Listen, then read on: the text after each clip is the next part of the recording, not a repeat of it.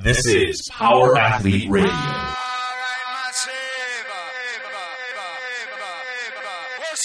With your hosts, Denny K, Professor Booty, and the Luke Summers.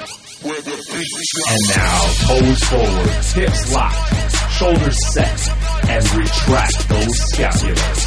It's time for some knowledge bombs.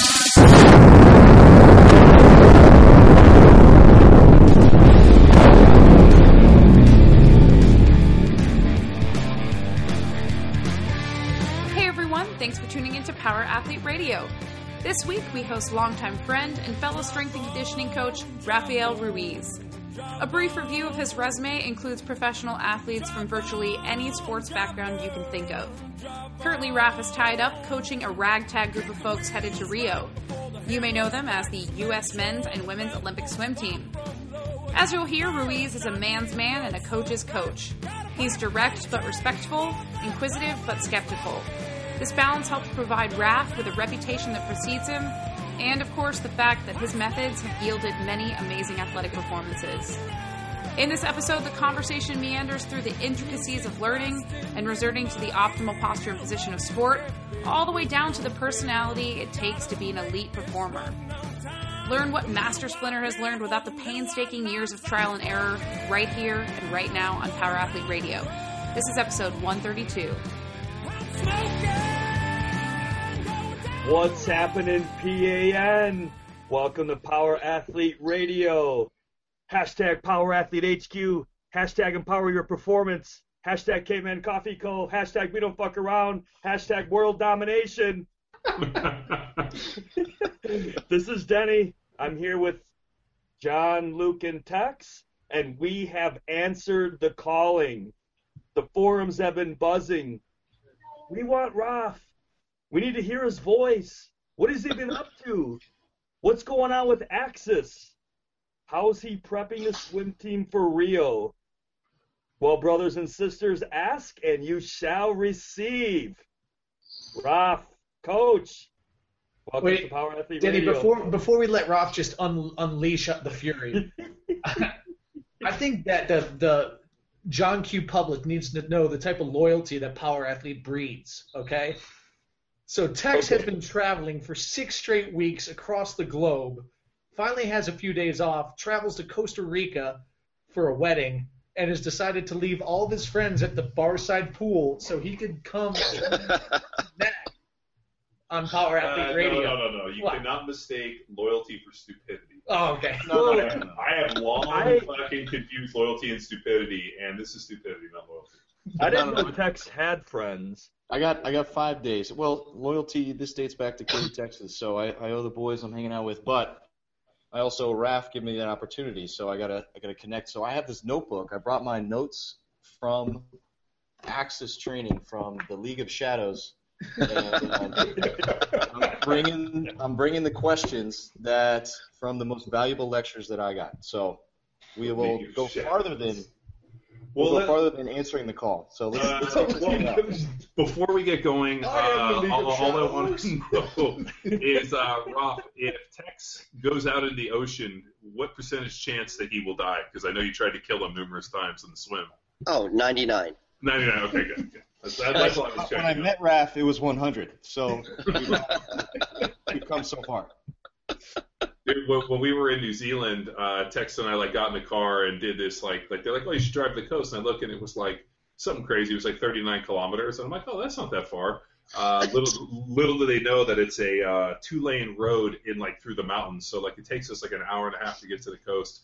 So we go out. There's this killer beach. It's it's a break, and we're kind of walking. I'm like, man, is the water cold? And he's like, no, it feels pretty good. So we strip down. I jump in the water. It's sub fucking Arctic temperature. It's probably 48, 50 degrees. So we're out there trying to body surf, and thank God it was low tide, because we come to find out that this is the beach where all the tourists drowned, because it is such it was crazy. Waves were breaking. And as they were breaking, waves were coming back up, and a third wave was hitting it. So it was riptoe. It was a fucking shore undertow wash. riptide. Oh, dude, it was it was an undertow with a riptide, and we went out there body surfed a little bit, and then we got out, and it was pretty cool. But it was definitely New Zealand was a cool spot. Could you see the fear of God in Tex's eyes? Well, what I think the one good thing about Tex is he's so hairy that I think that extra body hair insulated him. Whereas if he was a hairless cat, he might have got cold. Oh, there you go. There's balance because my bone density, I don't know if you all know this, I'm in the 96th percentile of the world bone density. That makes me sink, and the hair brings me back up. It's perfect. Oh, God. It's a little roast on Tex. Good for him. Yeah. It's good. All right, Denny, unleash the beast. Raph, what have you been up to, man? Oh, I'm trying to change the world. Found a little bit of a break in the action of Axis, and I thought we would just completely throw caution to the wind and get some guys up onto the podium in Rio for 2016. So we packed up and basically are doing a pretty much a year sabbatical up here in the beautiful country of North Carolina. Which is really nice, by the way. I would add that this is gorgeous, God's green earth up here. And we're just trying to walk these guys and give them the best opportunity to stand on the podium and listen to the Star Spangled Banner. Yeah, you had said that you're at Queen's University. Yeah, we one of the things that Team Elite is based out of here. We're under the direction of the U.S. Olympic head coach, David Marsh. And we use pretty much every venue we can get our hands on here. The majority of our what we call short course work, and that's anything under Olympic distance, we do at Queen's University. A great relationship with this school. That they allow us the use of their weight room and their full facilities and their athletic training facilities and so on and so forth. And then anything else we're picking up as we get closer and closer to Rio. We're picking up all of our long course, which is the Olympic distance 50-meter pull work, and we're trying to get up that eventually, get it up to the 6 and the 7 days a week training sessions over at a couple of other pools within the area. So today we're lucky we get to be at Queen's University, and this is a beautiful institution, Division II.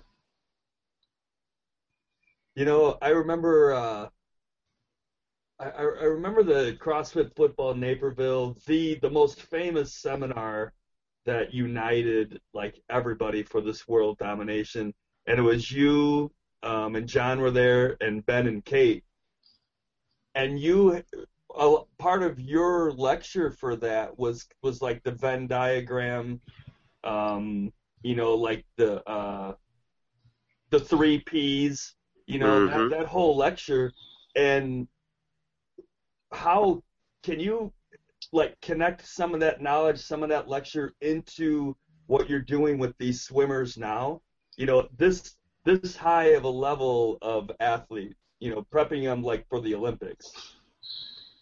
What's crazy is the common misconception is that they are very good because they are very talented, but it doesn't change our basic fundamentals. You can take 1 million swimmers in the world, and one of them will have a 7-foot wingspan. The rest of us will not, and that is the person that is going to be considered an elite level accomplished swimmer. So it still boils down to the fact that you take anything, and I've been very fortunate to have worked and had the opportunity to work with all arenas of pretty much every sport that I care to work with, including, from our military prep program. It's those guys are the ones that take a gifted athlete or a gifted individual, some capacity of having talent, God-given talent, but you do your fundamentals correctly. And that's what I'm trying to do here is get these guys to understand that 3P model of what you're doing. Let's make sure it is purposeful. Make sure that you have a reason for it. Where, one of the first reasons we walked in here is the coaches said, hey, our guys need to swim stronger. When we're compared to the other swimmers around the world, we don't swim strong. And I said, okay, I completely am on board with that. I said, define that. I said, what would it take for you to consider the athletes to swim stronger? And they said, well, we watch these videos of swimmers in Scandinavia doing, 100-pound pull-ups, and there's these guys in Romania that are bench pressing 315 for reps. And I'm like, okay, so does that make them a better swimmer? And I said, you need to make sure that what you're asking the athletes to do in terms of putting an excessive amount of volume and stress on these in a sport that's already dominated by overuse injuries, that it is purposeful. And so part of that whole 3P model is we're trying to take to what we consider a pretty archaic, pretty juvenile training system for developing aquatic space athletes. Well, Rob, I mean, in actuality, there really isn't a strength conditioning program designed for swimmers from a young age. I mean, for the most part, most of these guys were in the pool swimming, and the idea of actually doing some land-based, ground-based, weight room-style training probably didn't come up until maybe in college, and now is only, even slightly more important. So do you think it's maybe like, and I hate to say it, it's not like football where you're 14 years old, you're a freshman in the team, you're following a program, you're lifting weights, and it's indoctrinated into the program, and it's part of what you do for your sport. It seems like swimming is, it doesn't really go down that road. Completely. I mean, when we look at the evaluation of a swimmer, being strong in the water is really one of the last pieces of the puzzle that we have to get the athletes to do. And like you said, that doesn't play into account until, I mean, when you look at the development and the peaking of a Olympic-based swimmer, 2 quadrillions ago, when 8 years ago, they literally, once you hit 20 years old, you were over the hill. It was time for you to pack up and leave. And now they're starting to understand the weight training, how it really increases injury resistance and increases longevity within your sport. It allows you to push more into an area where you have the probability that you can take that margin of error, all of these factors that contribute to somebody being an awesome swimmer. They can finally gel once you're into your mid-20s, and that's what they're finding, especially with sprinters. You're finding that the sprinters will start peaking at a later age. And so can we use weight training to get an athlete to be able to sustain doing a mode of locomotion that the human body really isn't meant to do? So now we have to figure out a way to strengthen that body to be able to withstand that in a medium that is 800 times denser than air. So every movement you do is resisted. Everything that you do is taxed. And coupled with the fact that most people don't want to drown. And I mean, it's really based off of that. And then you put that psychomotor component in it, and you've got a pretty nasty recipe for disaster if somebody isn't prepared for it. Raph, could you talk about the 5 traits that you're looking for an elite swimmer? Oh, one of the things we try to figure it out recently. If you guys have been following along, we've got a swimmer here, Ryan Lochte, one of the best swimmers in the world. Probably the most known swimmer around the world, right up there with Michael Phelps. And the New York Times came down, and they recently we kind of developed, David Marsh developed a underwater turn for him, because underwater upside down dolphin kick, he is a fish. I mean, if you were to look at him underwater, he is an amazing creature. And New York Times and all these people are coming down trying to study why is a human being that good on an underwater dolphin kick. And we kind of laid out some of the things, and it's really interesting, where number one is talent. It's we talk about presence, what you're blessed with. And an elite level swimmer, like I said, 1 million swimmers in the world, certain swimmers have, for instance, we have some of our female swimmers have measured up to 15 to 18, almost 20 degrees of hyperextension at the knee. And as a ground-based athlete, every one of us as a coach is like, God bless, I don't ever want to touch that. But that is a desired trait within the swimming world. They call that, obviously a hyperextended knee, but in horse racing, that's actually called back of the knee, and they won't run horses that are back of the knee. And for Rob remembers when I owned racehorses, I actually had a horse that was back of the knee, and I couldn't sell her. So we had to sell her as a pet, and I lost money. So back of the knee is bad, but for swimming, back of the knee is good. Put that horse in the pool. Dude, we should have aquatic horses. I could have sold her that. So, 20 degrees of hyperextension in the knee. Yeah, and so one of the things is you look at that, and normally that's something that nobody ever wants, but they're given that ability. A lot of our swimmers have that what's called a swimmer's butt. It's actually one of the things that they like is that anteriorly rotated pelvis, where you kind of have that hip tucked up underneath you. Any power-based athlete, you look at that and you're like, wow, the guy doesn't have an ass, or that girl doesn't have an ass. But within the swimming community, that coupled with a kyphotic curve will give a swimmer that nice, long, flat back that allows them to float their hips in the water. And so you take all of these little things, hypermobile ankles, you take knock-kneed, within the swimming community, you look at that and you're like, wow, that creates a better streamlined position. So just having that, the way that God put you together gives you an advantage that nobody else will have. The other aspect is body positioning. That contributes to better body positioning. As Tex quickly found out and Luke found out, everything is about body positioning in the water. The lower your hips are, the more you're going to struggle and you're going to fight. We have, like I said, we have some of our athletes with great body positioning. When they do their dolphin kick, they create, the hydrodynamics creates these vortices. They're literally turbulent tornadoes of turbulence that are pushing the athlete forward through the water. You either take advantage of that like a elite swimmer does, or you get caught up and drowned in it like your New Zealand experience. But a good swimmer has, whether they know it or not, has the ability to take advantage of those vortices. Entry and exit in and out of the water. One of the tough things for non-aquatic space athletes to understand is, and this goes along the lines of everything that we talked about in developing athletes in developing and protecting posture and positioning. When you watch an elite level swimmer, it's really hard to pick up, but where your hand enters the water, an elite level swimmer's hand will stay there, and they will actually launch their body over that position.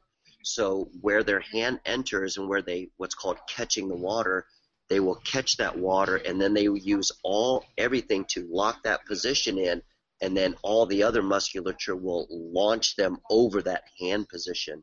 And it's a feeling in the water that a lot of people, you either do it really, really well naturally, or you have to take 30 years to try to develop it. Number 4 is kinesthetic awareness, understanding and feeling water going down the back of your neck, understanding and feeling how it is to swim skinny. That's a huge thing, where you take athletes with these big, broad shoulders. Like if you ever stand next to Michael Phelps, he's got really, really broad shoulders, but when he gets into a streamlined position, he looks like a pencil. So his ability to slightly and very manipulate his joints to get into the skinniest possible position he can possibly do. And then the last piece of the puzzle is power output. And that's the part that we were talking about earlier, is can you get the athletes to produce power in the water through strong connection? So once I catch the water, can I forcibly launch myself over, or do I just kind of flop over top? And that's one of the key components between whether somebody's going to be a decent swimmer or whether somebody's going to be standing in Rio in August. Are all these things learned? I mean, or is this just something that is just kind of God-given ability? I mean, because what it sounds like is the skill set, and more importantly, the anthropometrical measurements, and just really the I guess you could say body makeup of the swimmer is actually the opposite of what we're looking for ground-based athletes. So we probably come across people that are just so awkward that for more importantly for field sports, and we put them in the water. I mean, so I'm just wondering if some of these things are just naturally they just have it or they don't, or is there really a learning curve, or is this something that can be taught? It's both. It's one of the things that we were referring to earlier. You're never going to develop 20 degrees of hyperextension in your knee, and if you do, you're going to be in the hospital. But what you can do is not allow inflexibilities to be a hindrance to you. The big difference, and this is a reason why I always say every strength and conditioning coach, every performance coach should dive into swimming proverbially, is because everything they do is based off of efficiency. It's no different than working with drag racing cars, boats, high-speed boats, is how can I shave off inefficiencies? How can I reduce the amount of force drag and form drag so that the boat or the car, whatever it is that I'm racing, can go faster? Case in point, we have a swimmer that in a 200 fly, 150 meters, he is the fastest, most powerful swimmer in the world, but because of his inefficiencies through his shoulder, he doesn't have that Michael Phelps-esque flexibility, mobility in his shoulder. He dies. By the time that his energy system can't keep up with the feverish pace, now all of a sudden his shoulders, to get his arms out of the water, his shoulders become so immobile, because we know that mobility is a dynamic principle. Just because you can do it when you're fresh, that's the thing that most athletes forget, is as you get tired, it's getting worse. Your strength is dropping, your speed is dropping, your conditioning is dropping, your pain threshold is starting to drop, and your flexibility is starting to drop with every step that you take. If I'm running a 400 meters, my range of motion is dropping and dropping and dropping. It's the same in swimming. So if he could get his shoulder mobility, what's referred to as reserve, like a Usain Bolt can cruise through all of the prelims because he can jog all the way through. So he has speed reserve. It's the same exact thing with mobility.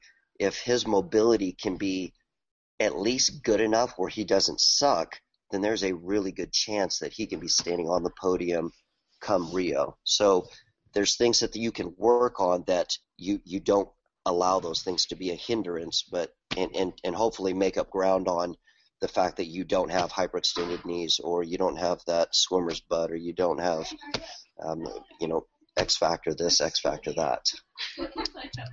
So, Rolf, in the case of that shoulder mobility or that mobility reserve, is that where you come in and you're working with these guys? That's exactly where I come in. Is my job is to try to fix things. Is try to create solutions to problems. As they're watching his pace and as they're watching his stroke count and his volume and his distance per stroke completely alter, because, all of us that have been in the water know that the moment you get tired, the water lets you know. It says, no more, you're done. From that aspect, my job is to try to create a solution. One of the things we found is that a lot of swimmers don't work on, just like all overhead athletes, is T-spine mobility. Is can they get that shoulder blade to articulate around that rib cage and spine without negatively affecting its position, the position of the spine or the rib cage. And so my job is to go in and say, where are we bleeding? Where are the inefficiencies that don't allow somebody to maximize, if not elevate, potential? So in working with the swim athletes and with, I guess, the elite of the elite. Elite. Say it together. Elite. We are elite. What do you find that what have you found most shocking that these guys are incapable of doing? Is there a global issue with elite level swimmers or like high level Olympic caliber? It's the curse of the gifted. It's something that we've been preaching from day one, is the fact that their capacity is so great at all of the variables, and you could take any sport, but you take swimming, for instance, you take all of those things that we just said, their capacity is so high that they could suck at some things and still blow all of us out of the water. And so it's amazing that they don't do the fundamentals, the basic things. They're immobile. They don't stretch as well as they stretch. They don't have that connection within the weight room that says everything that you do in here needs to drive skill acquisition. What has happened over the years, because they're so infantile in their approach to performance training, is the fact that they said, hey, look at these guys Olympic lifting, and look at how much power it develops. We'll put that into a program. and look at these guys that are doing shoulder stuff with volleyball and baseball. We'll put that into our program. And they take all of these things and they shove them in there, but they have yet to have enough maturity within the development of that program to emulsify it, to say, yes, let's get stronger at bench press, but we're going to get stronger at bench press because we need the connection of your right shoulder to your left hip, because that would be good mechanics for a freestyle pull. And that is the part that they're missing. And it's just amazing to me in a world that is so skill driven. It's like training sharpshooters. It's like training archery. Everything that we do in practice is dialed into the infinitesimal fraction of a degree to acquire this. But then we go into the weight room and we're just big Neanderthals and we're just throwing and smashing weights around. Raph, could you talk about the opportunity that you have right now in that you're right next to a pool? So if you see something within their swimming or a coach ask you to help with skill acquisition, you can apply your tools and then get them in the pool versus other strength and conditioning programs or coaches who they're in the weight room, not next to the field or the pool. You know, that is huge. That's really people ask the development of the program. It's really based off of that. I spent years standing on a football field listening to coaches scream until they were blue in the face about, Johnny Blow, get your butt down. Well, he can't because we never gave him the tools. We never gave him the mobility. We never gave him the strength down there. We never gave him the leverage capacities. And so the coach is screaming until, again, he's blue in the face. But in the end, the strength coach is the one that failed because we didn't give the position coach an athlete with greater, what we call kinetic creativity. I want to make you move so well that no matter what the coach, no matter how outrageous the coach's demands are, you can accomplish those. And so we have a wonderful benefit of me working with two of the top swimming coaches in the world here between Bob and David. And they say, Raphael, look at that. See how he's not getting his hips high. He's not getting yada, yada, yada. How do we fix that? And immediately we'll pull swimmer A out of the water. I'll do this strengthening exercise. I'll do this stretching exercise. And number one, give them those tools, but more importantly, give them that kinesthetic awareness, because one of the things that we recognize is habits.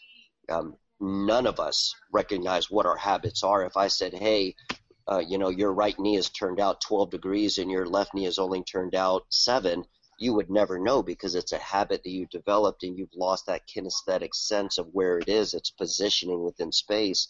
So that's part of my issue. My job is to say, hey, do you feel this? Do you feel that's not in the right position?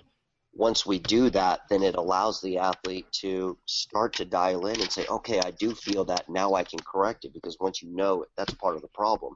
That's the major part of the problem. Now they know, then they can start to address it themselves. No, I was just going back to what you said about, the basic idea of knee benders. I mean, for years, and Roth has heard this too, coaches screaming really in, especially offensive line and most positions in football, like the difference maker. And when they cut a guy or they keep a guy, there's always a deal they call he's a knee bender versus a waist bender. And that ability to bend your knees, play with a low center of gravity. And, for years, I always believed that it was something that inherently just knew how to do. And then we figured out that actually it was a learned trait that people have to learn to bend their knees and how to play and not play straight-legged. And it's, I guess it's just like everything. If you can put the model in place and you can get somebody to understand what you want done, and then you can get them to repeat it enough times and then repeat it in, and really just maintain that through all, phases, whether it be in the weight room, on the field, however it is, all of a sudden, hopefully it becomes a habit, and then it becomes the default. But just how many people have the ability to get to that point, I think, becomes the more difficult issue. Absolutely. And I would like to, the thing that really dials us in here is because of it's such lofty goals that we use the term reserve a lot, is get faster than you think you need to. As we prep track and swimmers, we always tell them you do have to get fast, but you have to get faster than that because you need to be able to tap into something during the finals. And that's the big difference between somebody prepping. When I was at the University of Tampa, we had Olympic qualifiers, and that was different than what we're doing here, because there it's like, hey, we're all party because somebody qualified for the trials, even though we knew well that we were never going to make it onto the Olympic team. Versus here, prepping our athletes, it's how do I get you to understand you need to get even faster than you think you can go, because you need to have enough of a reserve so that you can scale back and swim at 90 and 95%, coasting through prelims and semifinals, so that you can turn it on during the finals. And that's a difficult thing for a lot of people. Most athletes will never grasp that concept. So, Raph, I think this is an opportune time to get into kind of work capacity versus replication of speed, and then cyclical versus acyclical. So I passed along that article to you, and I'm just curious if a sport like swimming, in which it's just being perfect as possible every single rep, but in the same movement, versus a field sport, how has that changed your how does your approach to these two different athletes changed? And I'm just kind of curious there. What's interesting, when we looked at, I literally, when I knew I was diving into this, I had to go back and revisit a lot of the lecture, a lot of my old notes in developing sprinters. One of the things that we looked at was something that makes a field sport completely different than cyclical sport is what's called central pattern generators. And what that is basically oscillating neurons. You get a certain pattern that becomes cyclical, not necessarily the shape of a circle, but a constant continuous pattern where there's not stopping and starting. Then that mechanism can almost run on its own. There doesn't have to be a reactionary force there. It just has to be step over, step over, step over, step over, or pull through the water, pull through the water, pull through the water, where your shoulders are just constantly turning like a wheel kind of issue. And so that becomes a completely different metabolic demand, where a field sport is truly ATP, even if you do start to play into that anaerobic threshold where the speed is something that you can't maintain. When you start working with central pattern generators, you can just really dial into the contractibility of a tendon and just get that motor unit to fire so that all of the motor units are firing cohesively, and it almost becomes autonomic for the athlete to swim, where they can just turn their brain off and just type in run, hit play, and then they go. With sprinters, do you ask them to just turn it off and go, or do you want them aware? Do you kind of or I don't know if Marsh teaches like the speed reserve, in which you have something a little left in the tank to just kick it in at the end? Both. During training, we spend a lot of time with minutia details of getting an athlete to dial into what we're trying to teach them, but all the while we're layering in a psychomotor response that we want them to understand during the race. So, for instance, going back and forth between two drills, they could do weighted pulleys, and we really want them to work on a catch position. So once your hand enters the water, it kind of drops down to about top of the head height, and for a swimmer, that's really your power phase. Once a swimmer catches water with their forearm there, that's when they're really taught to drive and really pull the water past them. And so whatever coaching cue we come up for that, where we say, thump and pull, thump and pull, thump and pull, but eventually we just want that to carry over into torpedo. Or if somebody has a specific emotional cue to swimming fast, we try to dial that back in so that emotional response is the only thing that we're prepping them for when they race. So during our pre-show talk, you talked just a lot about essentially swimming sparring partners and driving that competition against another person. So is this kind of what you're trying to accomplish with that? Absolutely. It's anybody who's had the pleasure of working with swimmers will know it's really within that arena that they compete, and they just love to compete, and it's a win-lose for swim coach for swim strength and conditioning coaches, because imagine you're getting the best of what what high-level athletes offer, but you're also getting the worst in terms of the way they're built and the orthopedic considerations. But you're getting athletes with unbelievable VO2 maxes and high pain thresholds, and athletes that know and want to compete. So today, like they're squatting today, and they're doing 4x4s. So they just want to get in there and throw 300 pounds on the bar and just go, when there should be some sort of systems that's kind of work up towards that. But all they know is, I'm going to go hard, I'm going to go fast, and I don't know anything else outside of that. So we try to educate them on that principle, but control that animal as much as we can.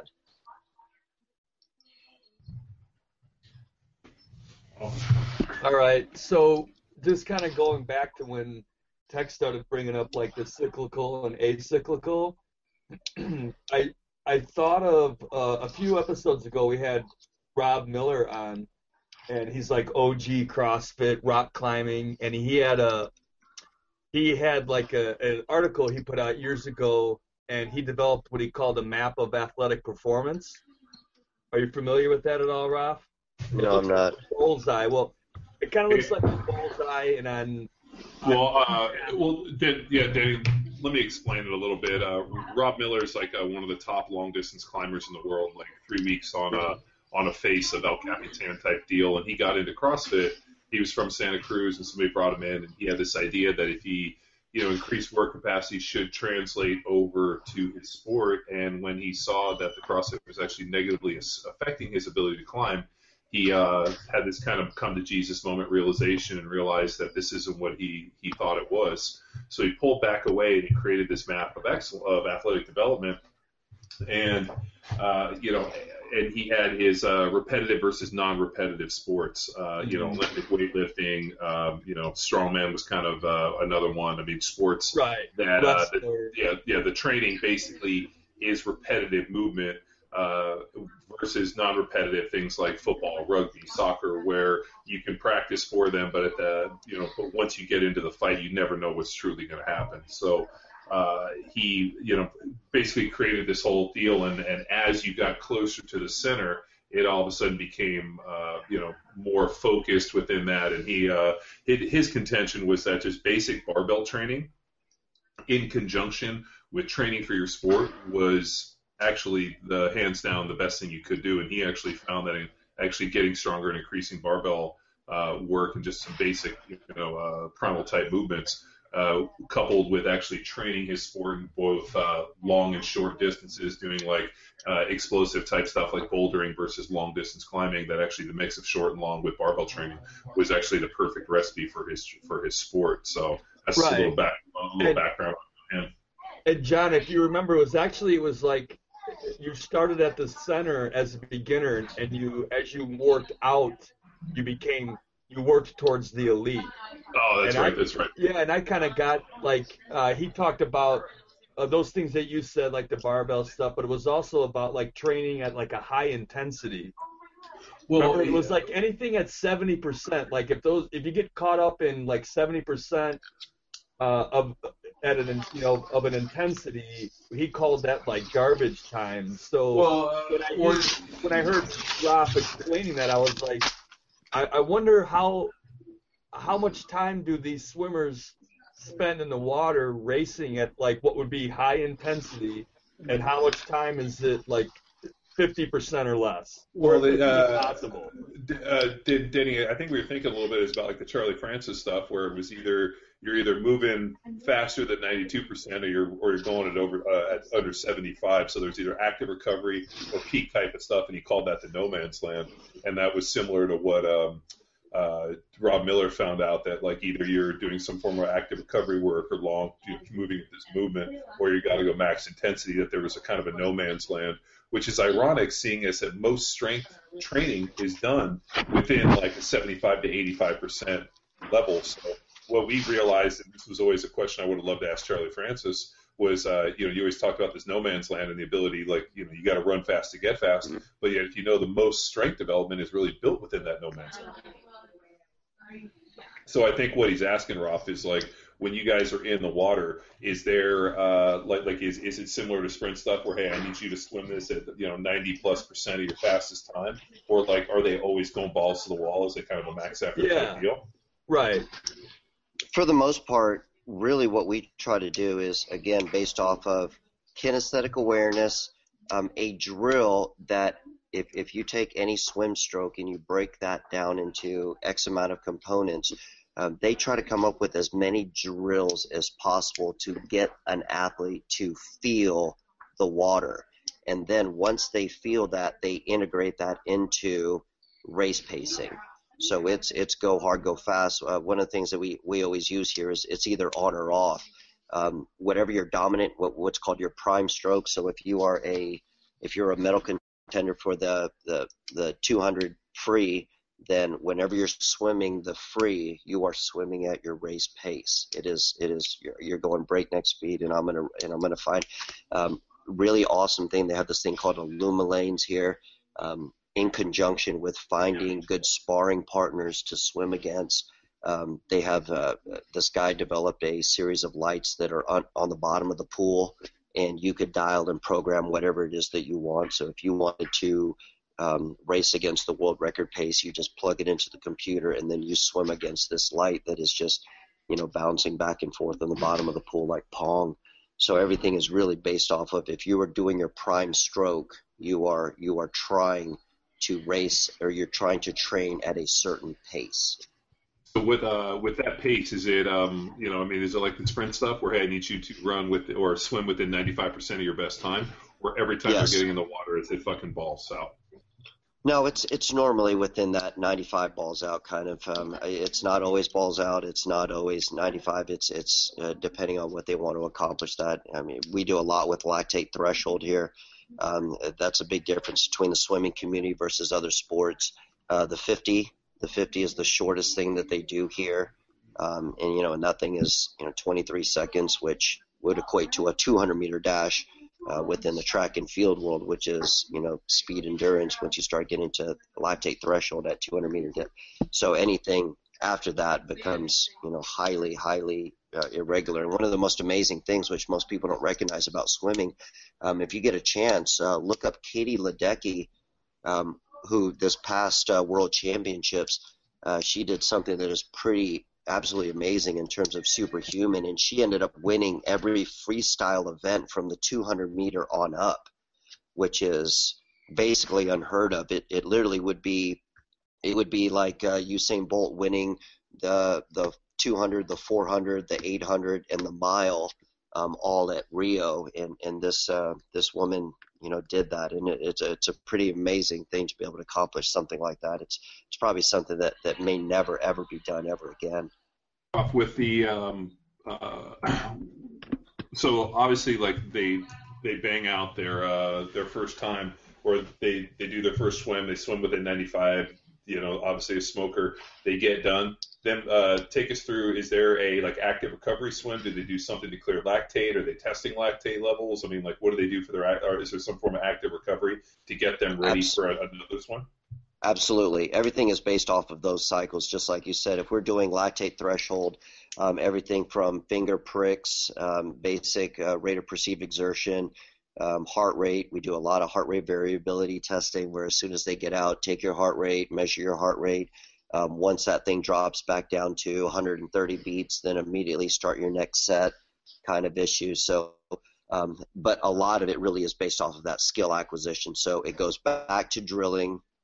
You might go back to a easy streamlined drill of finding that catch position, nice and smooth, nice and easy. Do a couple of rounds of that, and then get back to your integrative race pacing.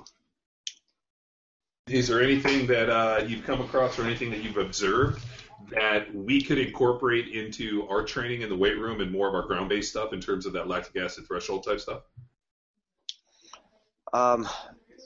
The thing that's the hardest, which, obviously being a sadist, you're going to want to try, but we do a lot with breath holds.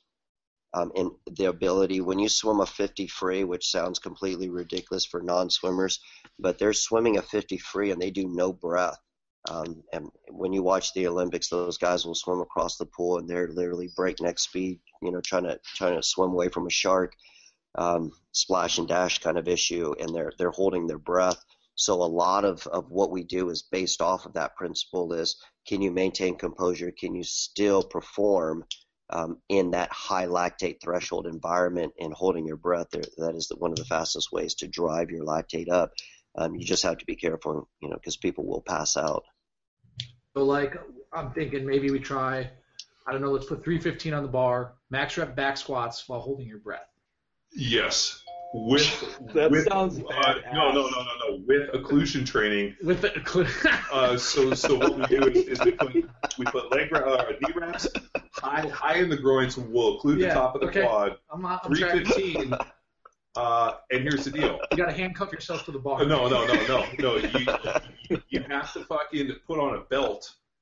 So you take a big breath, you push out the belly, and you hold it, and you have the belt on occlusion training 315 max rep squat. Is there weight? Is there weight on the belt? Oh, good idea. No.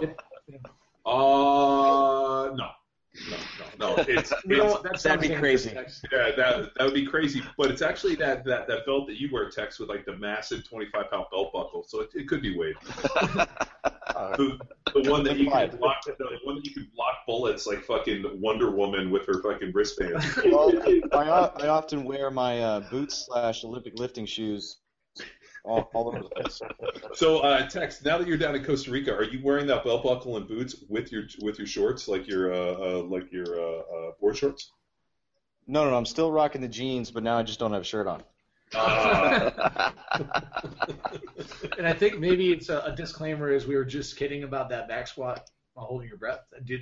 Does our listeners need to know? No, you were. Nah, we might they be able shouldn't to factor do it. We that. can do it. Yeah, we're gonna try. We'll try. It might find its way into a program. And if we make it next week, we'll let you know how it went. Rafa, we've been so I was going back and looking at some old programming stuff, and I had done some of the inclusion training, and I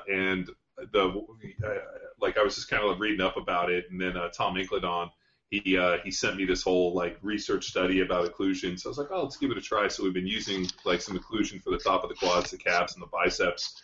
And the comments from people about it are so hilarious. Like, oh my God, I've had 4 days of DOMS, all this problem. I'm like, you guys, it's pretty interesting stuff. I mean, in terms of just like muscle building, hypertrophy, and driving cytokines and a lot of different stuff. So that's where the joke has been going around about trying to include everything. So yeah, it's all good. But is there and I always wonder this, especially we're working at the levels that you have.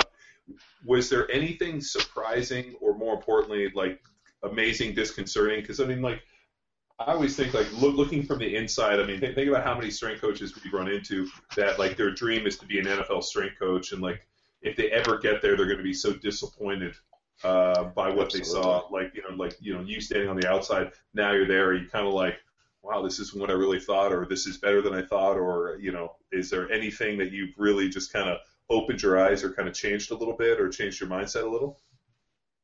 I think the only thing that really changes for me, and that's really more dialing into athlete management, and that's the one thing that if you're not used to working with athletes at a high level, dealing with, just imagine programming for the local class that you have in your gym. Now all of a sudden, like right now, I've got guys that are in the heat of a pretty nasty cycle, and I've got one guy that has a photo shoot in LA. Then I have another guy that's going to the swimming awards, or there's 3 that are going to the swimming awards in LA this weekend. I've got 2 that are competing in Italy. So it's like the tough part is managing those high level schedules and dealing with a lot of athletes that relatively young and as a professional sport, but they want that same. They want to be. They want what football has. They want that the fame that pro basketball and pro baseball have. But there really isn't a ton of money in it. We're fortunate. We have a couple of athletes that make a crap ton of money from swimming, more than the average human being will ever make. But for the most part, it's human management, and from a training aspect is dialing into, like what I said, is the psychomotor control, is getting the athletes to understand the emotion that you train at, that you do a set, that you do an exercise, that you acquire skill at, of getting that to tie into their racing. And that's the hard part of getting of managing that athlete from training him in the weight room and getting them to perform in the arena. Ralph, give us a day in the life of, now that I would imagine that the training and the practices are quite demanding at times for a lot of these athletes. What does your day look like? Oh God. I get up really early and I get in all of my readings, as many readings as I can get in before I have to hit the road. We actually do a military prep program here at a local gym. So a friend of mine actually runs a facility up here that he preps guys, current operators and young athletes that aspire to be, the next Navy SEAL or Marine Recon, so on and so forth. So we try to get them into that selection phase. And then if I have an opportunity, I try to get in a workout depending on what day it is. And then the sprinters lift in the morning because those are our big boys. We want to take advantage of all, the testosterone and the growth hormone flowing through their system in the morning. And we want to try to keep those guys out of the water a lot more than the middle distance guys. So we'll put those guys through their lift, and then I'll send them over to the pool. If the middle distance guys aren't lifting immediately, then I go to the pool, and we do in water what we call dry land, ASAP, accelerated skill acquisition programming. And I'll do some of that, and then the middle distance, they will lift, and then we'll take a break, and we do double days. So we give them a small break. We'll have coaches meetings. We'll go over film. We'll watch the guys, biomechanical analysis, figure out who's sucking at what, and we try to find solutions for that. And then in the afternoon, the team will come together on normal basis. We'll do dry land activation, which is corrective exercises, manual resistance, shin, T-spine mobility, a lot of manual resistance work, accentuated negative yielding isometric work, so that they can develop the ability to protect certain positions. And then swim practice, and then go home. Sometimes I have to throw in a pickup raider from daycare, get in the water with some guys once in a while. But that's a typical day in the life of Rafael. No rest. Well, no rest for the wicked. Yeah. Well, and those of you guys, when he was talking about earlier about readings, Roth actually works as a psychic, so he has to have 4 or 5 people come in. He usually reads some tarot cards and a couple palms. So don't be confused. I mean, he's big into the future. He's big into astrology. I don't know. Ask Roth. Well, astrology. Yeah, astrology.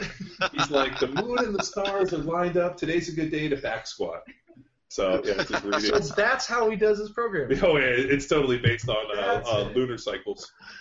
Lunar cycles. You know what's funny, and we talk about this. Everybody wants the latest and greatest high tech thing, and with all professional athletes and with all athletes, everybody wants the latest and greatest. And you asked earlier what's something that's eye opening and shocking, where all of a sudden they're concerned about buying $10,000 gloves and boots that are, battery packed to keep their hands and feet warm because the ready rooms are cold, when in fact there's a lot of other things that we can probably address that would cause a significant more increase in performance than cold hands and cold feet. So there's little things like that where they want the sexiness of what do the, Carolina Panthers get access to, versus, hey, you know what, let's just go to Sports Authority and buy some hand warmers and then close the book on that one. Ralph, I was down there for some of the deloading week and an off week, and you were telling me you were taking them down the lake, you were taken to a field to play some games. Could you talk about some of the stuff you do to keep training interesting for these guys whose life is training? Oh my God! You know what? The crazy thing is, we, especially over the summer, we spend as much time trying to come up with as many options to keep them active and keep them out of a chlorinated pool. And we do everything from, I took the guys and we taught them, Filipino combat systems one day, taught them knife and stick work. We taught them Muay Thai. We took them paddle boarding. We let them play around in the lake.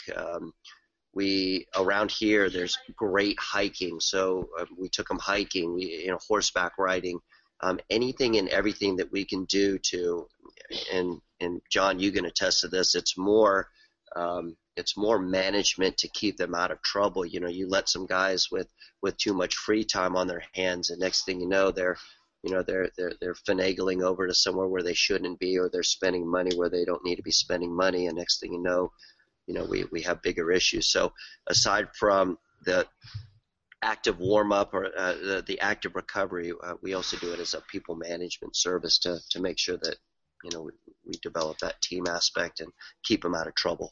So what you're saying is that if you give a bunch of young professional athletes too much time on their hands, they will find a way to get into trouble. Absolutely. It's weird because I'm not a professional athlete. I'm not young, and I still get into trouble. And did you hear Ross dig? He's like, John can attest to this. Well, yeah, because Ross and I were young one day, and we used to get into trouble. No. I suddenly had the image of that the scene in Armageddon where they had like the last night to go out in the town before they were going to get launched to the asteroid, and they're all in the trucks. They're like, woo! Dude, what was so cool about the training with Roth is it was so unconventional in terms of strength conditioning. Like I had never, it's always like, hey, you're gonna take this bar, you're gonna do this, you're gonna pull through range of motion. We started with isometric holds, which is, where you basically develop stability in the joints, which was something I was never taught. I mean, we and I remember, talking with Roth, and Roth always had a pretty solid intern program. And so, being, part of my job was to not only abuse the young interns, but was to get them to quit. As 100%, like, it was fucking awesome. Roth's like, hey, get this guy to quit. I'm like, watch this. I go over there, like, wet my face all over the guy's shirt and be like, oh, I need a towel. Let me get your shirt. I can't fucking leave. But like, some of the early stuff, and I know Roth's, like, evolved, but not past where we were. I mean, it was basically the same stuff we talk about today. Like, if you can't show me stability with a straight arm, how am I going to expect you to bend or bend the joints? Like, motion. Yeah, I mean, if you can't stand erect with a heavy bar on your back in a good stable position and show me, good trunk stability, quad, I mean, basically being able to maintain a straight line with a bar on your back, how am I going to ask you to sit below parallel and stand back up? I mean, same thing with, even a push-up. If you can't get yourself into a pike position and just hold that position, are you really orthopedically sound? Do you have the musculature, the stability, the strength to basically be able to bend and do a push-up? And that was something that nobody had ever expressed to me, and I didn't even understand. And all of a sudden, like, he presents that to me, and I'm like, wow. Probably more so like people can't do that, and then you fucking open a gym and realize, yeah, everybody who that was another fucking huge mind fuck. And what was nice with Roth is Roth, played college football and worked with high level athletes, and so we were, in a sense, elitist, in that we trained. Roth's training group was all like, high level people. I mean, we had a bunch of NFL guys, and so everybody was at a very, very high level. And even Roth's personal clients, Bill Stoltzen, God rest his soul, who trained with Roth for years, were really fucking great. Like Bill, who was one of Roth's normal clients, was like a business guy. He was phenomenal, dude. He would show up and train in our groups, and if new guys were there, we would give him Bill as a partner, and they're like, who's this fucking old man or this business guy? And Bill would fucking crush him.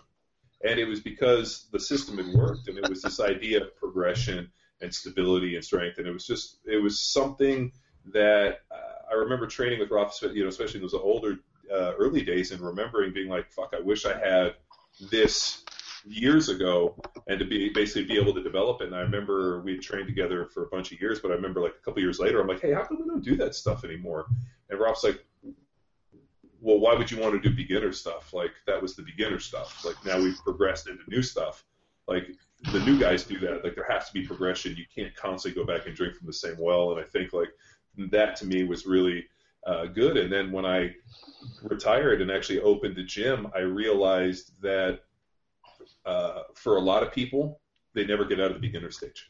Mm-hmm. And that's that was kind of the Tom. Well, who were we just talking about? About the map of. Oh yeah, well the athletic performance, the Rob Miller deal, Miller. And I think that was the hardest thing for me. And I remember Roth too.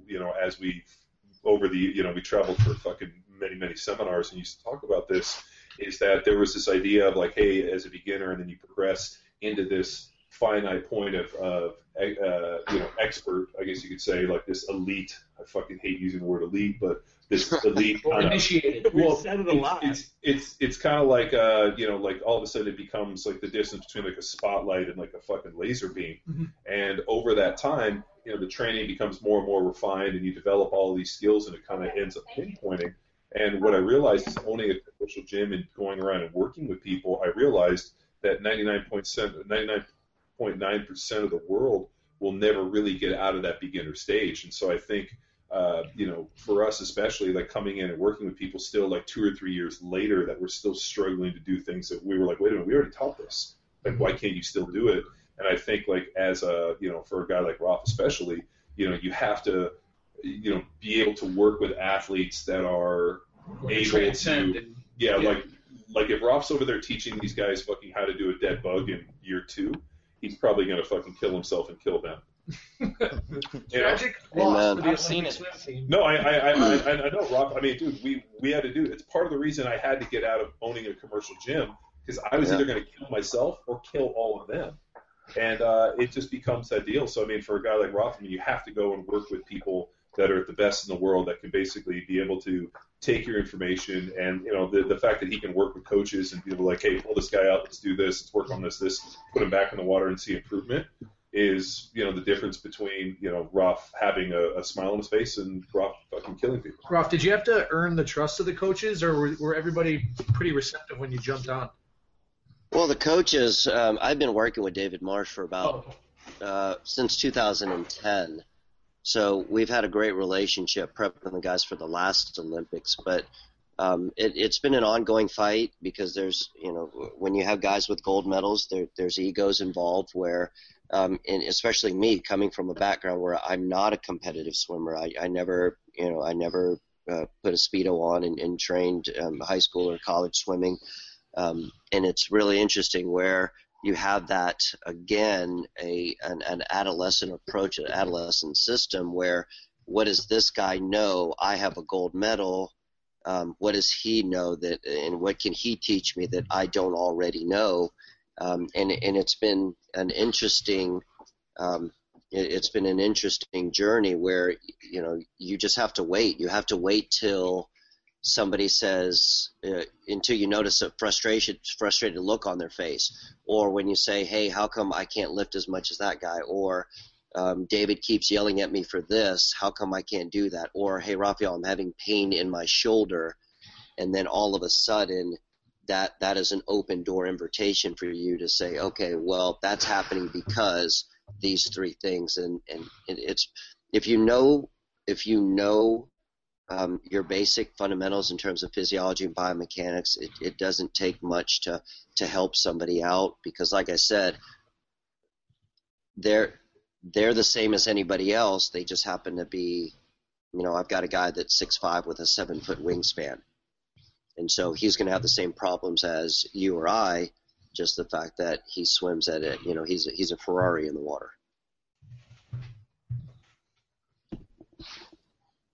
Raph, I got one more. So, Raph, one of the most valuable things I took away was essentially being a minimalist as a coach. You don't need anything to still have an impact and success with your team or your athlete.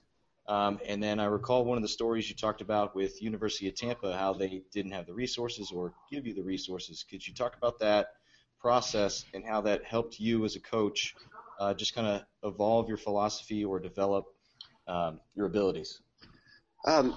It's one of the biggest blessings that I ever had, and I always laugh, and John, we've been around the block for a while now.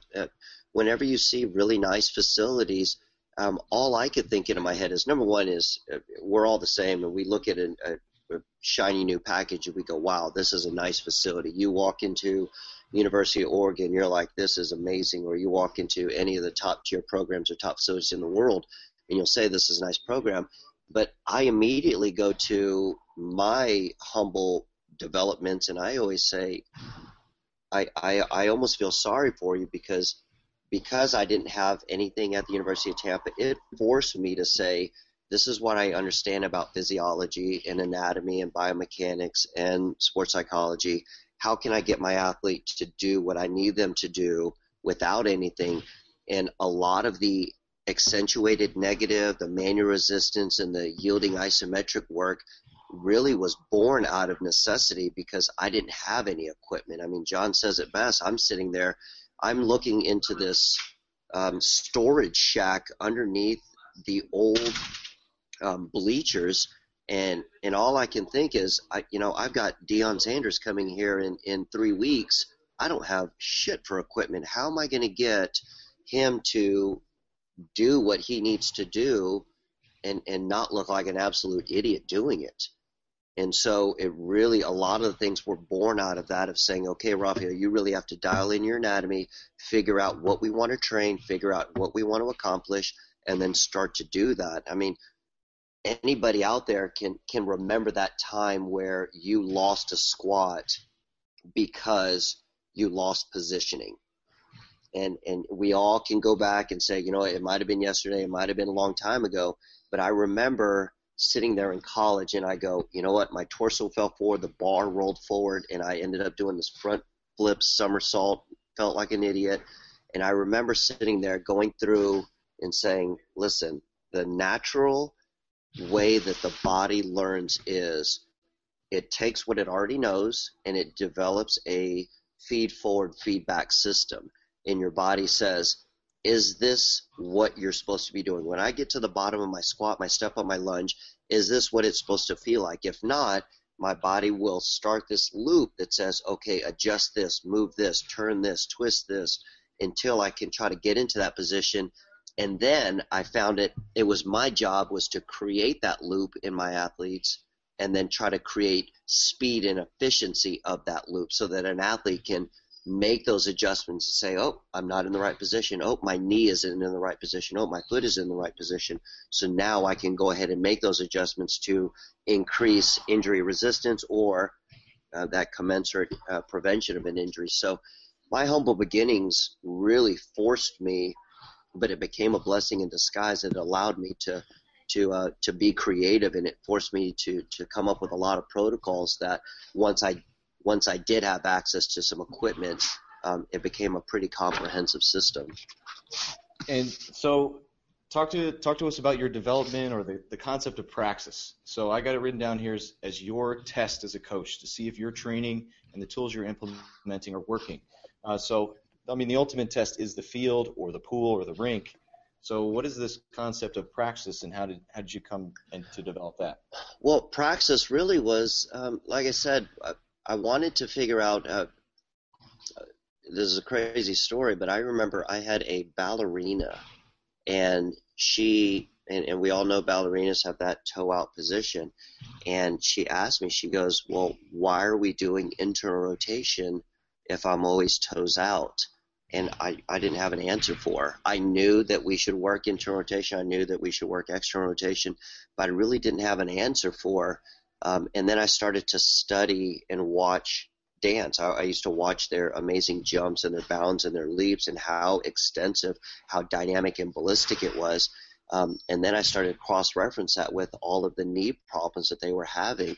And that's where I started to develop what I called kinetic creativity and its relationship to praxis, and that is whatever it is that the world poses as a problem, and that's, can I jump really high and can I land without injuring myself, or can I block this defensive end that's trying to bull rush me, or can I dunk a ball on a 7-footer who's trying to block me?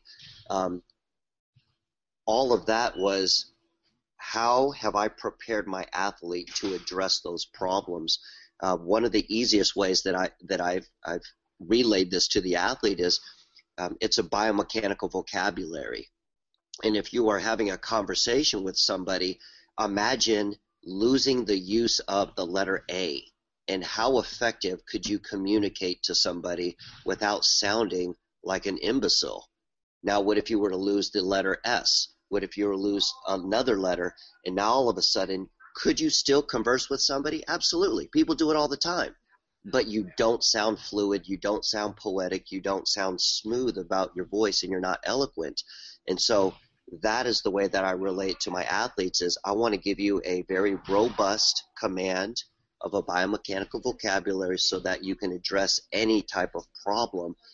And we do it all the time is hopefully they've increased their injury resistance and hopefully they've increased their performance. But one of the ways that we constantly test it is we throw new skills at them all the time. I'll literally, and this was getting some used to with my athletes here, is I will give instructions and they started to get frustrated with it, but then I told them, this is why I want you to do it. I want to see, put your hand here, do this, do a sideline plank, figure 4 to a get up, go. And then all of a sudden, I want to see how the athlete responds to that, because how they respond to it is corrective in nature. If somebody can't get into a deep squat, then they've got to figure a way to get up. And when you watch them move, movements don't lie. So as you sit there and somebody could say, yeah, I squat all the time. Oh, yeah? Well, let me see your Turkish get up. Let me see your figure 4 sideline get up. And next thing you know that there is a problem, or you know that, and we've always said this, John and I express this all the time. For me, everybody always asks me what the marker of a good athlete is. How do you know a good athlete is a good athlete? 2 things. They move well. And number 1, they move well. Number 2 is they can pick up on new skills really quickly because of that kinetic creativity, because of that practice and their ability to say, I can solve this really easy. It goes back to that theory of athletic problem solving, that if movement is a language, and can you communicate better than anybody else? Can you get up and speak and write? And it's pretty interesting if you look at movement in terms of language. I mean, it really kind of gels. It's always funny when I always hear Rob, like Rob and I haven't really had a deep conversation like this in a while, and everything that comes out is so 100% on time, on the observations of what we've done with our athletes and everything, and even my own training. So it's pretty interesting just to think about. Our great athletes, is there something inherent within them? It's something developed at a young age, and it all goes back to my theory of the best athletes in the world are the reason because they've had opportunity. That opportunity becomes, really the defining factor. I mean, and Rob, I'm sure you could agree with this. How many of the top swimmers, either had the opportunity to swim more because either their parents were swimmers, they had a local pool, or there was something unique within them. I mean, I'm sure there was nobody that was like, oh, I didn't learn to swim till high school, and I just happened to jump in the water, and I was really great. Yeah, there's we've had one, and he was a pretty good athlete. He never never really made it to the world-class level, but he was a pretty gifted athlete. I think he was either from Cincinnati or Ohio State, but he had a pretty nasty injury. Football, he was a tight end, so he's a big guy, and he was doing rehab in the pool, and it happened to be that the coach was there, and he was like, hey, you think you could jump off these blocks and swim to the other end as fast as you can? And he actually did pretty well. But again, that goes back to presence. The fact that he was 6'5" with a 7-foot wingspan allowed him to make that transition. But you're right, John. They're starting when they're our kids' age, and just riding that wave and figuring out if they can stick it through that mental block and get past the doldrums of it and eventually turn into a lifelong habit. Well, I mean, I know I'm sure for Raider, I see all the pictures, but Jamie and Kelly, we have a pool, and just out of necessity, us having a pool, I had a swim coach come in that she works with them 1 day a week. And they could do all their strokes. They could swim across the pool. They could do everything at 3 years old. And now at 4, we went to a swim party, and all the other kids are kind of like, splashing around. A couple kids got like floaties on or like a vest, and the girls are literally doing like cannonballs off of the wall, swimming underneath, doing this stuff. And people are like, do your kids swim a lot? And I'm like, yeah, we have a fucking pool. What do you think? Like, what do you think? I wasn't going to harm them with the skills? Like, that I was going to have a pool and like let them fucking drown? And it's just, they don't. Yeah, just well, no, and I mean, people are like, you worried about your kids? I'm like, no, not at all. I'm like, they, you know, I don't go in and drink beer while they're out swimming in the pool, but like, you know, if the pool's open, they are good enough to be able to, you know, do some stuff. I mean, even when we were out on my brother's boat, the girls were kind of running around on the side. My dad was so nervous. He's like, what if they fall in? I'm like, well, good thing they can fucking swim, and I hope they do fall in and teach them a lesson. The only bad thing is I'm going to have to go in after them. But, no, I mean, it's rough, and it's pretty interesting when I went back and just started talking with a lot of different, you know, people that had, you know, either developed athletes or were high-level athletes themselves. And the one thing that was universal was this idea of opportunity. You know, the opportunity presents itself, and you know, I always run into people, and I remember when people would ask me this question, I didn't really know how to answer it. Like, you know, how do I make sure my kid's a good athlete? I want my kid to do this, and the analogy I give them is like, if you know, for the same reason that, let's say you want your kid to speak Chinese, hoping that your kid speaks Chinese isn't going to teach them Chinese. You're going to have to get them a tutor. You're going to have to put them in an opportunity to learn Chinese. You're going to have to put them in some integration, and you might have to send them to China to truly learn the tonal differences in the language. And that's how they're going to learn to speak Chinese. 1 day a week of 20 minutes in class of Chinese class isn't going to speak Chinese. And the same thing with athletic movement and all these other different things. Like, and if you look back even at some of the development stuff, the idea of like, you know, changing orientation where now, you know, swimming, it's kind of weightless. And you made a great point about the idea that once you're in the water, every movement is resisted. And like there's no other environment really like that. The idea of like doing some form of sliding and like different movement stuff, and you start talking about balance. But I think that swimming stuff is so important for that orientation and really just that idea of resistance. Yeah, it's really interesting. You know, people ask us all the time, and we work with to change the culture. We know that we have to go to these young athletes. We have to start with them very young. And Cullen Jones, the first African-American gold medalist, is here. And he always talks about he drowned as a kid. He was 6 years old, and he was at a public pool, and he drowned. He went unconscious. They had to revive him, and his mom threw him into swim lessons. And it was really interesting that he talks about it, and I've heard the story numerous times and across the board with our other athletes that he said he wasn't even that good. He went all the way to college. He was good enough to get a scholarship at NC State, but he wasn't good. He wasn't on anybody's international radar. Antonio Tarver talks about it all the time when, you know, there were 8 other boxers with him growing up, and he goes, he wasn't even in the top 2 or 3. He was the only one that stuck with it. And it wasn't until later in life where some of those other guys ended up in jail or dead. And, you know, it turns out that, yeah, he is pretty good, but he really didn't blossom and mature. So our advice to these parents and people that say, hey, I want an elite level athlete are 2 things. Number one, like you said, they need a lot of help, but to stay the course. You know, there's going to come a point in time.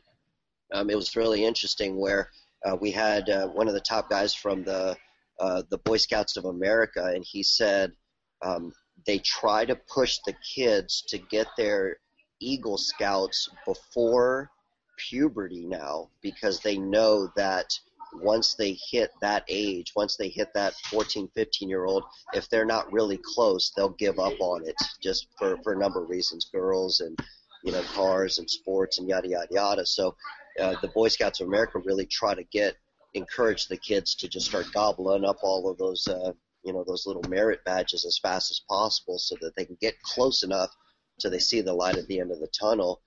And it's really interesting that, you know, if they don't stay the course, then the other aspect that we tell our athletes all the time is if you want your kid or you want to be an elite level athlete, you got to accept being crazy. You have to accept that your kid is going to be crazy because there's things that the kid has to do that are not going to be within social norms. I mean, you look at a Michael Phelps and you think about what he's been through for somebody to accomplish winning 8 gold medals in one Olympics is an amazing feat, and nobody ever thinks of what it took, to get there, about everything that you gave up and everything leading to that point of developing an obsessive compulsive child, of developing a kid with ADD and channeling that ADD towards accomplishing certain athletic goals. So stay the course. Make sure that you get a lot of help with this kid if that's truly what the kid wants. Make sure they stay the course, and it's okay to be crazy. You actually want to encourage that, that little loco and cabeza craziness.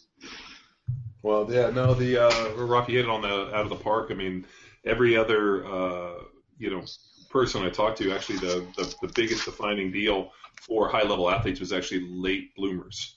That that kid like the JJ Watts or these other guys, like, hey, I was on nobody's radar. I was kind of a late bloomer.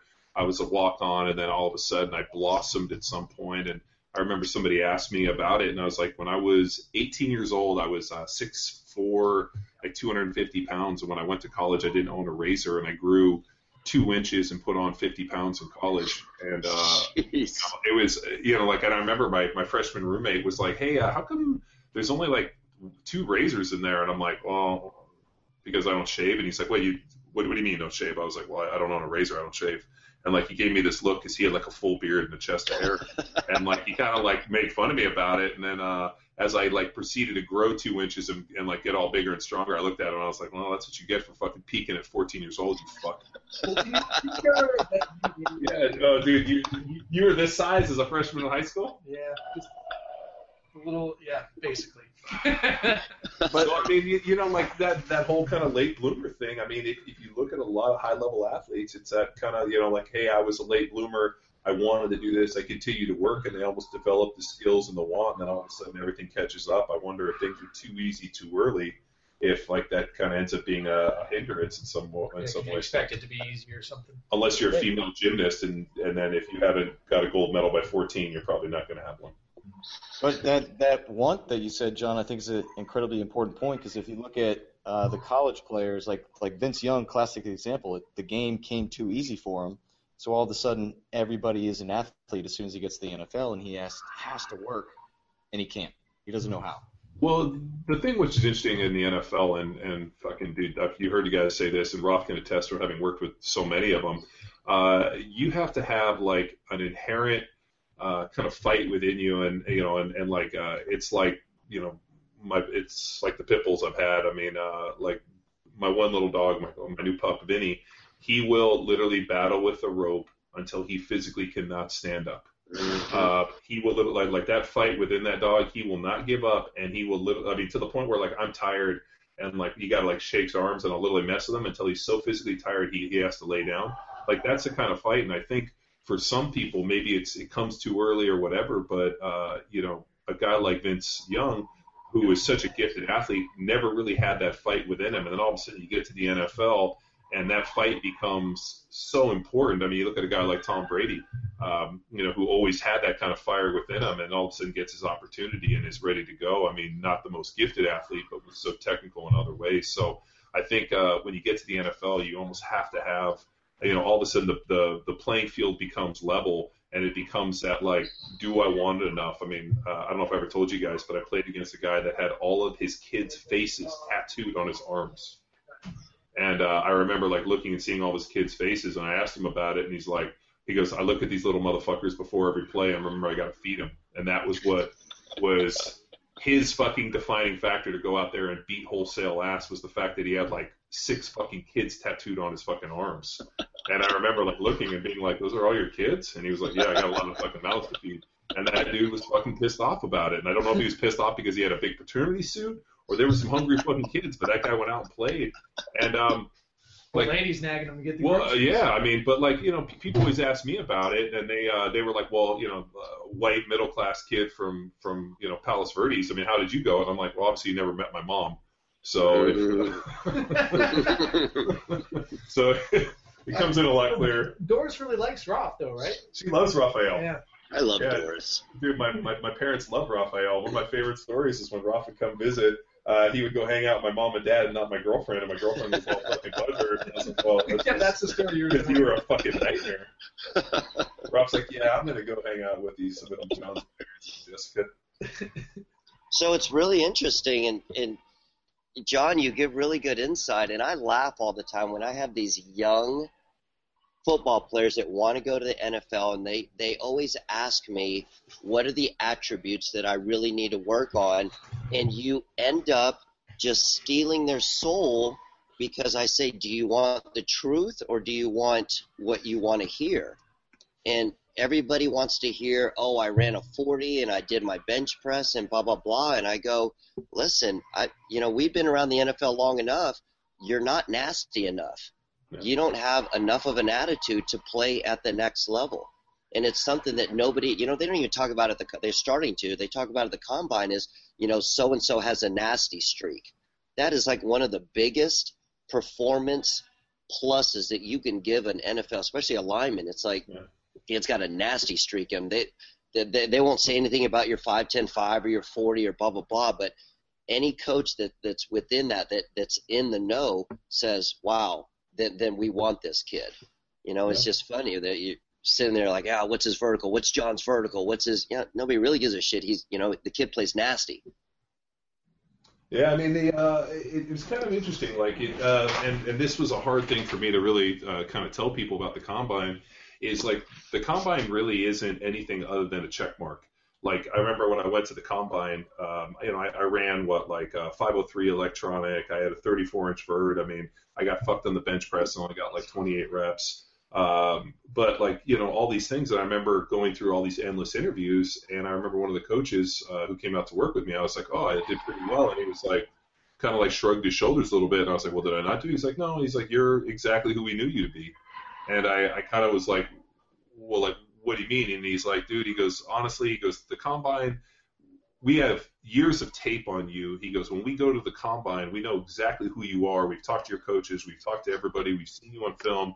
The combine is our opportunity for us to see and for you to validate all of that stuff. Now, you can go in there and shit the bed, and then we know you're not the guy that we thought you were, or you can go in there and just be the exact same person we know. Yeah, we knew he was going to do about that, and we put a check mark that you are, you prepared for the test, you went out and trained, you did all the little things to prepare yourself for this big fucking job opportunity, and you're the person we knew you to be.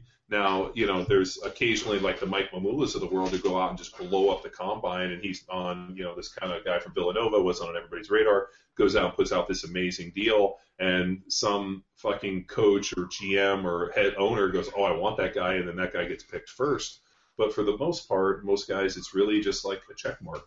Validation. And it's a validation. And I think like what happens is if there's all these, people out there that are like, oh, if I have, 30 reps at the bench press, then now, that'll be, no, dude. If you're a turd, 30 reps on the bench press or 40 reps on the bench press isn't going to all of a sudden unlabel you a turd. You're just a strong turd. And like that was what was really interesting, like having all of a sudden gone through that process and then been a player and seeing young guys come in. And I remember always being like, oh, and they're like, oh, we're going to get this new lineman. He got this at the combine. I'm like, oh, great. Oh, awesome. I fucking hope he does great. And then we come out and the first day of pads, he'd be out there trying to hit and have a great time. I'm like, yeah, no problem. That's great. Keep doing it. Keep doing it.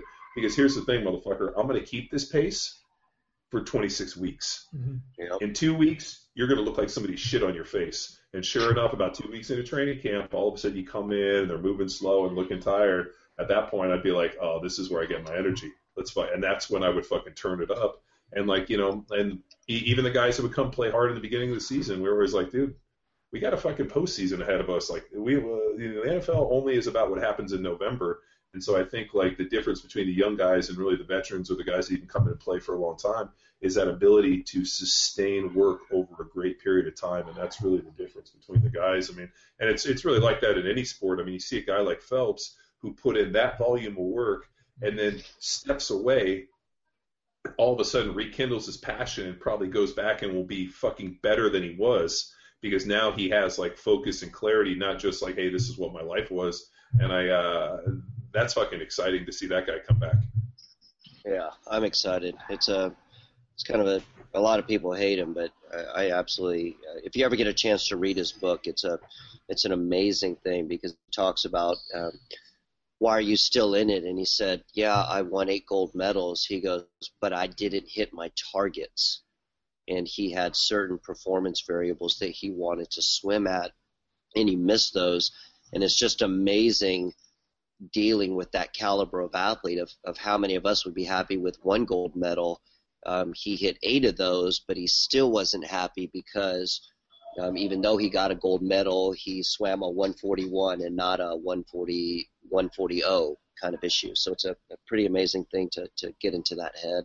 Well, don't you also think for him that this has been his whole life, his identity, everything he's done, and he probably stepped away and realized like this is who I am, and like that's really the interesting thing, like with the NFL especially. I mean, you basically train your entire life for this specific job, and then all of a sudden, from the time you're 14, this is your whole life, and then all of a sudden, 20 years later, in your mid-30s, all of a sudden they're like, "No, you can't do your job anymore. Get the fuck out of here." And then you got to go do something else.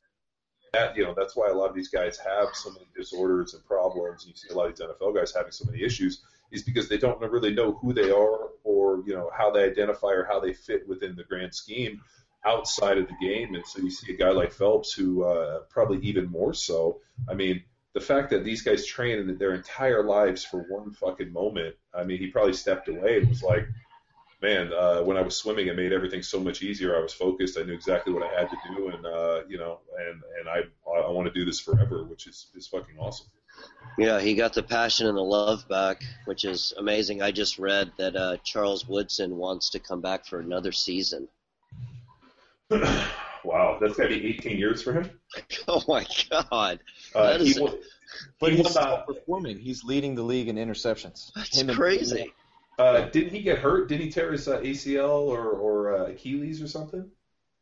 I'm not even sure. I've been traveling for 6 weeks. I got to That could be Steve Smith. I know Steve Smith hurt himself. But Charles Woodson, I think, did he win the Heisman in '98?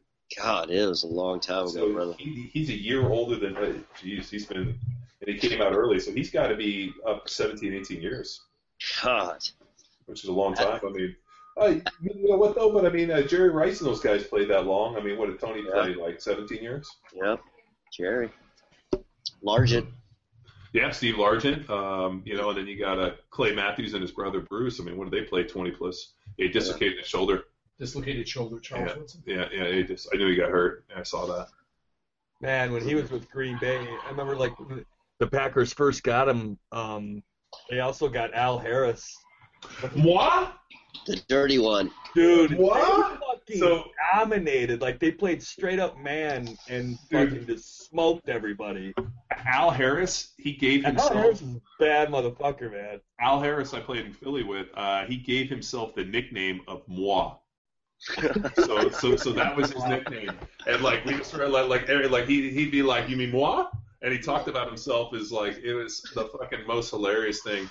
By far one of the craziest, most interesting, lockdown, solid motherfuckers you ever want to play with. Like, I always think of, like, Tom Cable, who I played offensive line with, said the way that he was my coach, the way you pick your team is actually you go around and you pick the motherfuckers you want to go walk down a dark alley with to go fight some people. And Al Harris was one of those dudes that you'd be like, call Moi. Moi go show up anywhere and fucking beat some ass.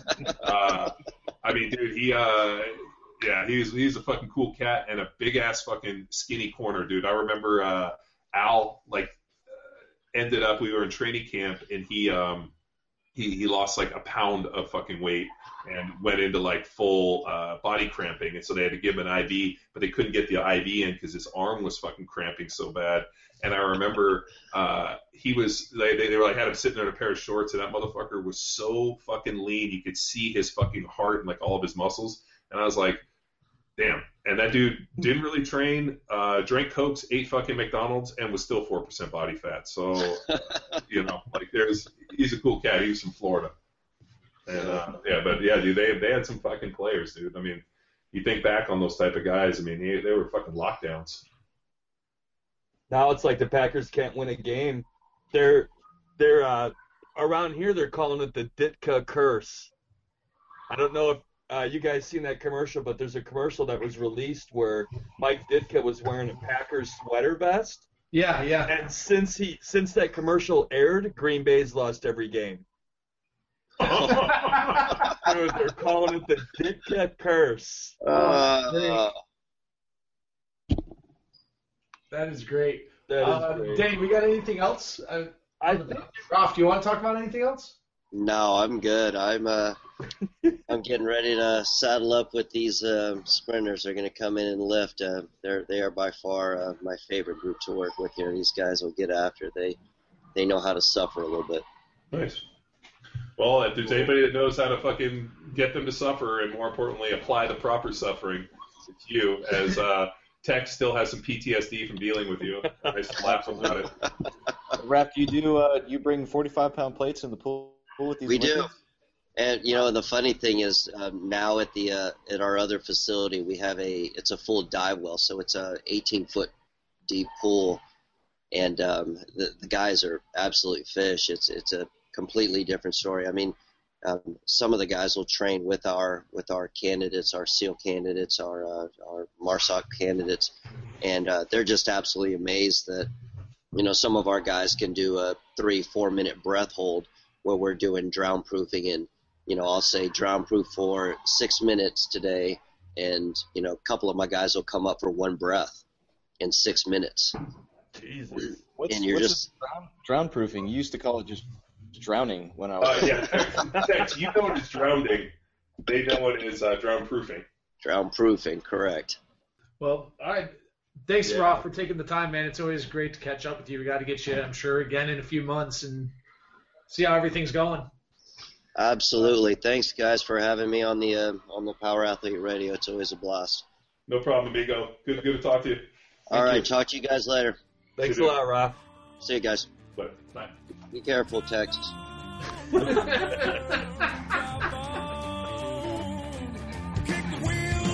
Now it's time for you to empower your performance. To learn more about the talented Rafael Ruiz, you can find him on the Axis Sword and Soul Facebook page, or see what he's up to by following him on Instagram under his name, train4_Axis. Keep your eyes peeled to see how the U.S. men's and women's Olympic swim team dominates in Rio in 2016. Until next time, bye!